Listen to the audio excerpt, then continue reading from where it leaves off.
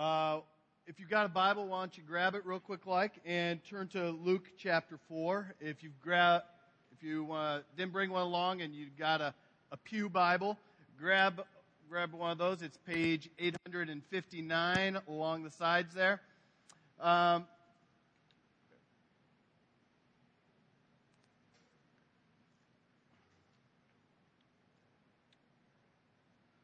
Luke chapter 4. And we're going to be reading together verses 1 through 14. Luke chapter 4, 1 through 14. Hear the word of the Lord. And Jesus, full of the Holy Spirit, returned from the Jordan and was led by the Spirit in the wilderness for 40 days, being tempted by the devil. And when they were ended, he was hungry. And the devil said to him, "If you are the Son of God, command this stone to become bread." And Jesus answered, "It is written, man shall not live by bread alone." And the devil took him up and showed him all the kingdoms of the world in a moment of time, and said to him, "To you I will give all this authority and their glory, for it has been delivered to me. And I will give it to whom I will. If you then will worship me, it will all be yours." And Jesus answered him, "It is written, you shall worship the Lord your God, and him only shall you serve." And he took him to Jerusalem and set him on the pinnacle of the temple and said to him, "If you are the Son of God, throw yourself down from here, for it's written, he will command his angels concerning you to guard you, and on their hands they will bear you up, lest you strike your foot against a stone." And Jesus answered him, "It is said, you shall not put the Lord your God to the test." And when the devil had ended every temptation, he departed from him until an opportune time. And Jesus returned in the power of the Spirit to Galilee. And a report about him went out through all the surrounding country. And he taught in their synagogues, being glorified by all. This is the word of the Lord. I've got a toy that I love, an iPhone. And for the longest time since I've had it, a person that I'm very near and dear mocked me about my addiction to the iPhone, until that very woman whom I'm married to got one herself. And there's this certain thing that kind of pulls you into technology that it's like, oh, I can't do without it. It brings me such joy and fulfillment and meaning and purpose to life. It tells me the weather every second whenever I refresh. There's weather. In my email, I'm constantly connected to the world. It's right here. If my friends ever want me, they can text me. It's just Facebook. It travels. You don't have to carry a computer. And there's just such, maybe for you it's not this, okay? But for many of us, technology is like, oh, deep meaning. And to do without it, I'd lose purpose. Some of you, like I said, it's not technology. For some of you, it is probably, it could be family, right?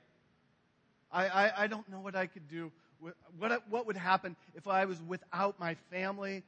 If I didn't have my mom, my dad, my uncles, my cousins, my great aunt, Bertie, my life would collapse, and I don't know what I would do. If I wouldn't have my children, oh my word, what would I do without my children? I find all my purpose, all my meaning in these kids. And if I would be ever without them, my world would totally implode and I'd lose all meaning. Is this any of you? You can admit it. Come on. Okay, maybe it's not that. Maybe it's your job, men. Let me drive a little closer. Where would you much rather spend time? don't have to answer it. But often men would much rather spend all their time, their effort, their energies just in work and getting engrossed in work. Because you know what? That's where we find meaning and purpose in life and fulfillment. It's like, oh, I've got to have this. If I'm without a job, if you know a man without a job, it's often a man who is struggling to find meaning and purpose and hope because he wants to provide and care. If it's not that, maybe it's something else. Maybe it's for you having a title of Christian. Or maybe just simple church attendance. Religion. Faith. This morning, we are going to be looking at Jesus as he enters into combat. As he enters into the struggle of life. But there's something that we need to know about, one, that Jesus was fully God and fully man. And he fully identifies with us in our struggles. Because all those things I talked about, the iPhone, your family, religion, work, all those things, when they are put too high in importance, when they shadow God, if that's even possible. They become idols. They become too important. And Jesus this morning, as we see him entering into combat, as he enters into our life as we know it, we can see how Jesus does it. Because I'll be honest, there's times where I am disillusioned, where I am frustrated, I am tired, I don't know how to do this because this has happened, this has been taken away, I feel like my meaning has been lost, I'm struggling with this hurts, why God, why? And we see Jesus being able to identify with us. But there's something that we have got to understand before we look at how Jesus did battle. And the first thing is who he did battle with. If you look at John 8:44, it says that Satan was a murderer from the beginning. And he has nothing to do with the truth. Because there is no truth within him. Satan himself is one who wants to distort the truth. He wants to take our eyes off of what really matters. He wants to downplay things, what really matters in our life, and elevate things that are, well, he says, focus on this. And he destroys, he kills our heart, he kills our soul. If you look at 1 Peter 5. Are you doing it for me back there, or am I? Nobody's back there? It's all me. It's a little touchy. 1 Peter 5 says this. Let me just, maybe Leah, you can hit it for me. It's up there? Okay. There we go. It says in 1 Peter 5, to be sober-minded, be watchful. Your adversary, the devil, prowls around like a roaring lion, seeking someone to devour. If we are not watchful, if we're not watching our lives, watching our doctrine, watching how we live, Satan is going, sweet. My job is to devour you, to get into your life and consume you with all these other things, to take your eyes off of Christ and to fill it with stuff, to fill it with all these other trinkets and bright, shiny things that you think will bring meaning and hope. And this morning, my job is to proclaim, to tell you that whatever has entranced you, whatever has swallowed up your attention, it is the haze of illusion. whatever has entranced you, whatever you just quickly run to, if it's technology, if it's quickly you run to family, if it's your job, if it's all these other things, if it's being known and popularity, all those things, if those are the things that entrance you, it's an illusion. And we bought into a lie. If any of these things desensitize you to the combat between the Holy Spirit and the roaring lion that is wanting to devour you, then please pay attention this morning. We are going to be able to see this morning things like they really are. And we're going to look at Christ in combat. But before we jump into the Luke 4 section, I want to do just a real quick rewind. So go back to Luke. If you still have your Bible open, look at Luke chapter 3. Because we see that the author of this gospel has brilliantly set up a picture for us. And if we read too quickly, or if we just go into the temptations, we miss something. Go back to chapter 3, verse 23. I'm not going to read the whole thing. But here in this section, you see, let's go back to verse 21. It starts off with Jesus being baptized. Following that, it gives out Jesus' complete genealogy all the way back to Adam. And then it goes into the temptations. If you look in the Gospel of Matthew, it starts off the very first thing with the genealogy, saying this is who Jesus is. And it only goes back as far as Abraham. But here, we have Luke, in the Gospel of Luke, we have him saying, listen, we're going to start off with the baptism of Jesus. Because this is when Jesus, as all the people were saying, I want to trust in God. I want to be on the Lord's side. I trust Him with all my heart, my life. I repent of the way I have been doing it. Baptize. Give me, I need new life. And Jesus is almost in this picture of the baptism. You see the commander-in-chief leaving the Father's side, joining the people, identifying with them, and saying, I am doing this with you. And as he came out of the water, what happened? The doors of heaven just opened up.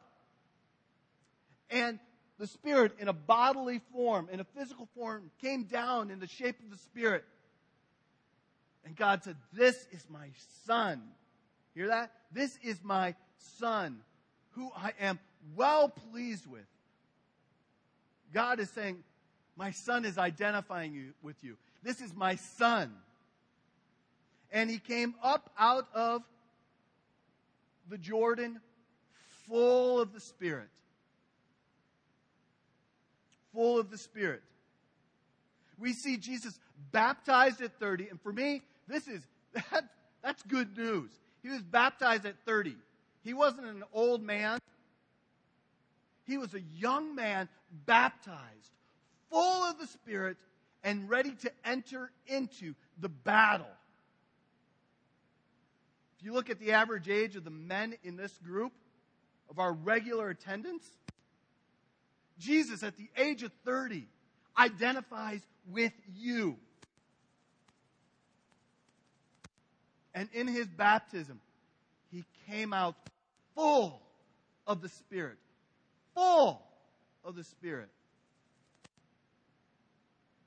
It goes on, and we see the genealogy. We see this picture of all the way back to Adam, the first man. We see Adam, who was directly created by God. Mud, put together in the dust, and perfect. This is exactly, breathe life into it. So we got Adam, directly created by God. Then we have Jesus, the new Adam, who was virgin born, divinely God, Son of the Most High God. Then we have Adam, who was the head of humanity. And because of his fall, it has affected humanity for eternity. Up to us today, we are still messed up because of Adam. Him being the head of humanity, we still struggle in our relationships, our work, and everything. But then we have Jesus, who is going to be the new head of humanity. He's creating a new people. We see Adam, who was tempted. And what happened? He failed.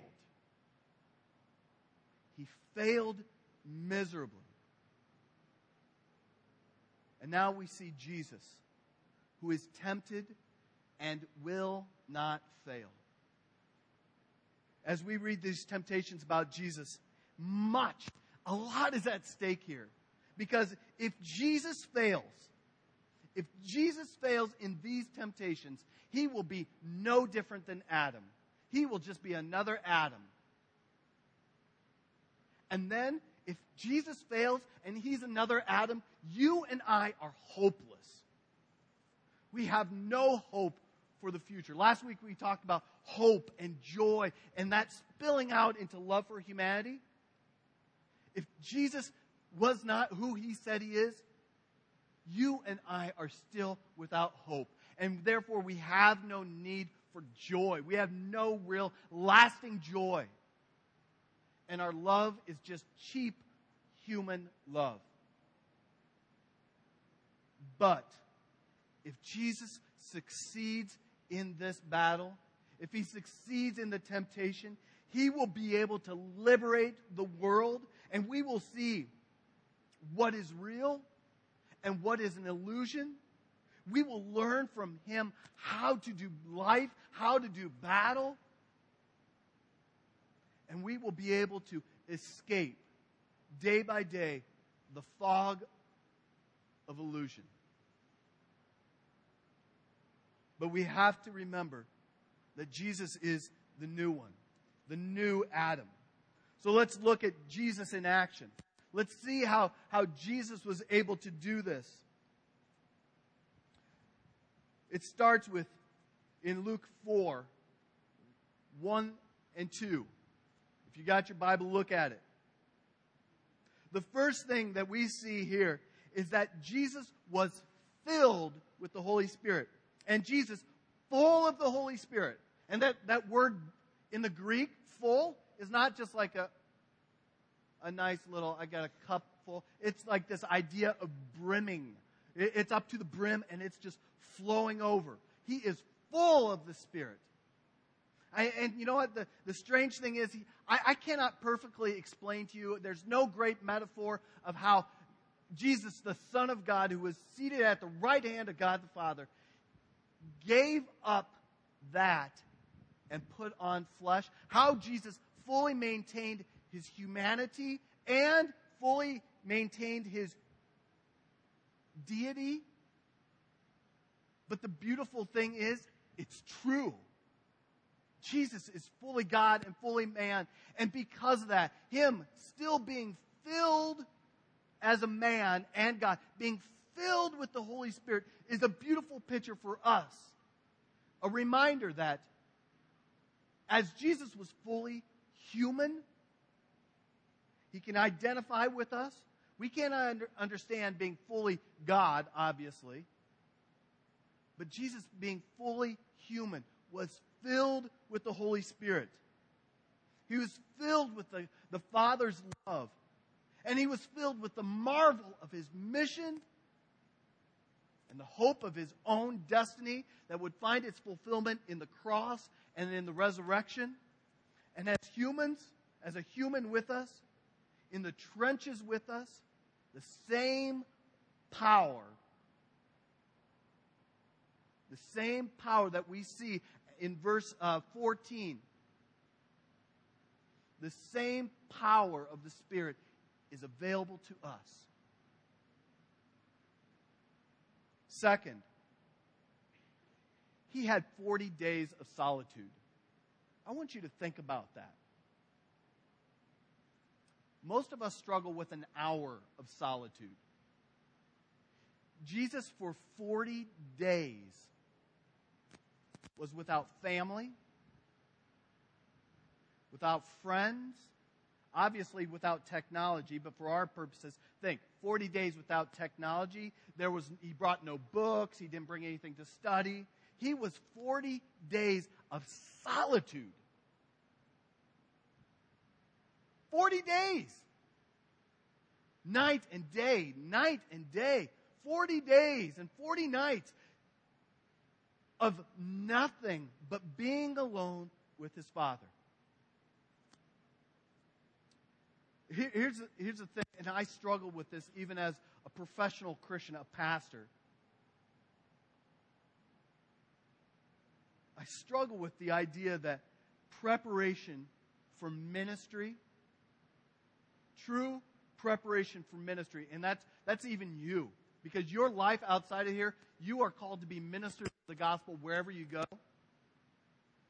Preparation for ministry demands times of significant solitude.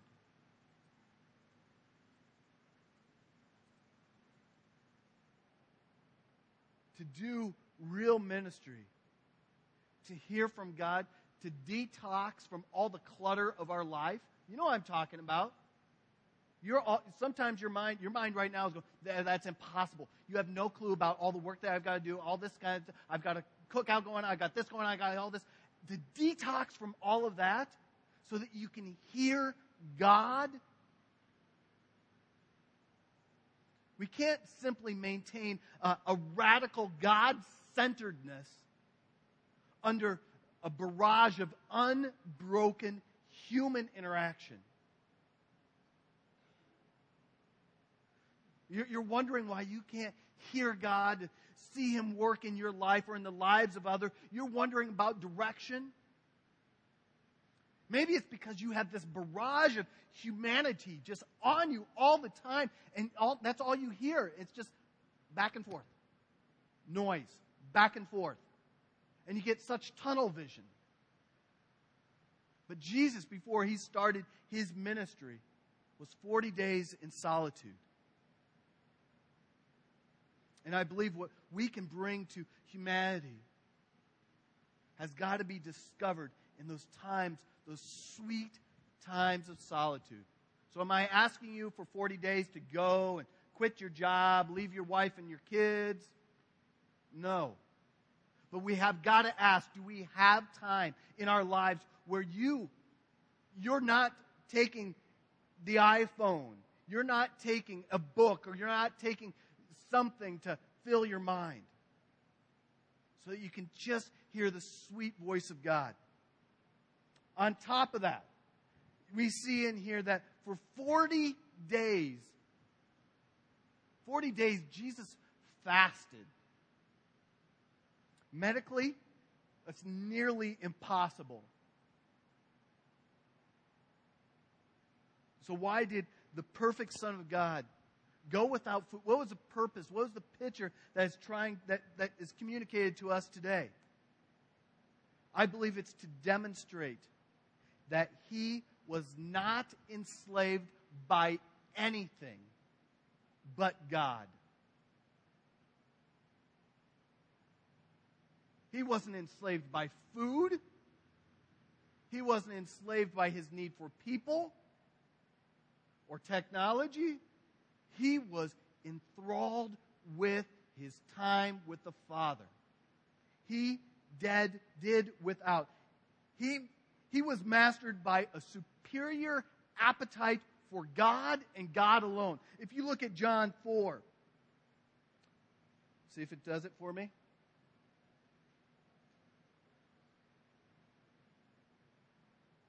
There we go. John 4 says this: my food is to do the will of Him who sent me.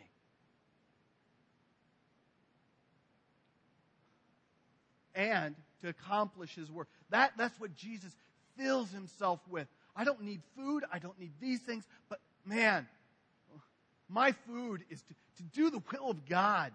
That is what feeds me and sustains me and moves me. As I'm filled with the power of the Holy Spirit, man, the thing that sustains me is God. And God alone. I have a hunger for nothing else but God. I just desire to be filled with God. And that's what fasting is. As we remove those things that fill us, temporary things, true fasting is being filled with what matters. God. And this is what I really think is what it means to be filled with the Spirit of God, to be so full of God and His purpose that it just overflows into humanity.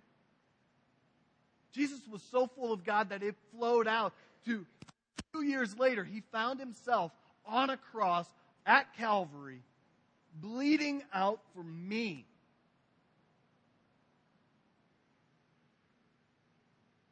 Bleeding out for you, taking the wrath of God so that I would not, giving me hope when I am hopeless.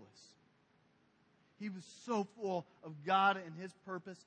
They said, Lord, not my will, but your will be done. And then we see in verse 2 that He was filled with 40 days of combat. It wasn't at the very end. You know, when I first read this and think about Sunday school, at the very end, when Jesus was at his hungriest, Satan came.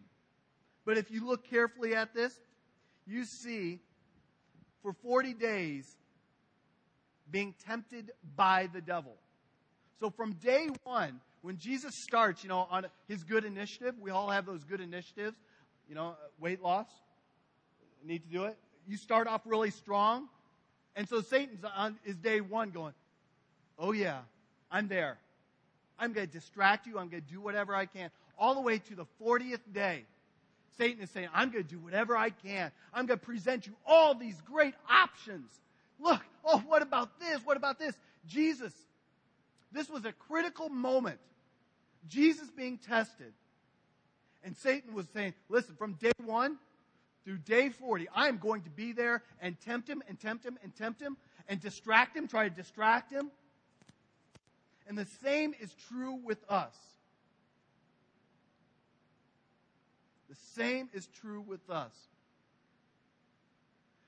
Because you see, in these 40 days, Jesus was defending Himself by the power of the Spirit against the fiery darts of self-pity, of hunger, of exhaustion, the temptation to gripe about God.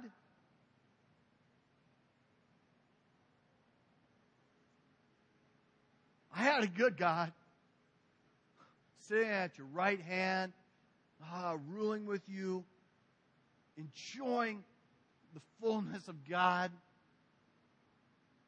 It was a Trinitarian party. I enjoyed it. But now I am here in flesh, sweating, fasting for 40 days. And God, I am being attacked personally by the devil. I understand why the Israelites griped and complained.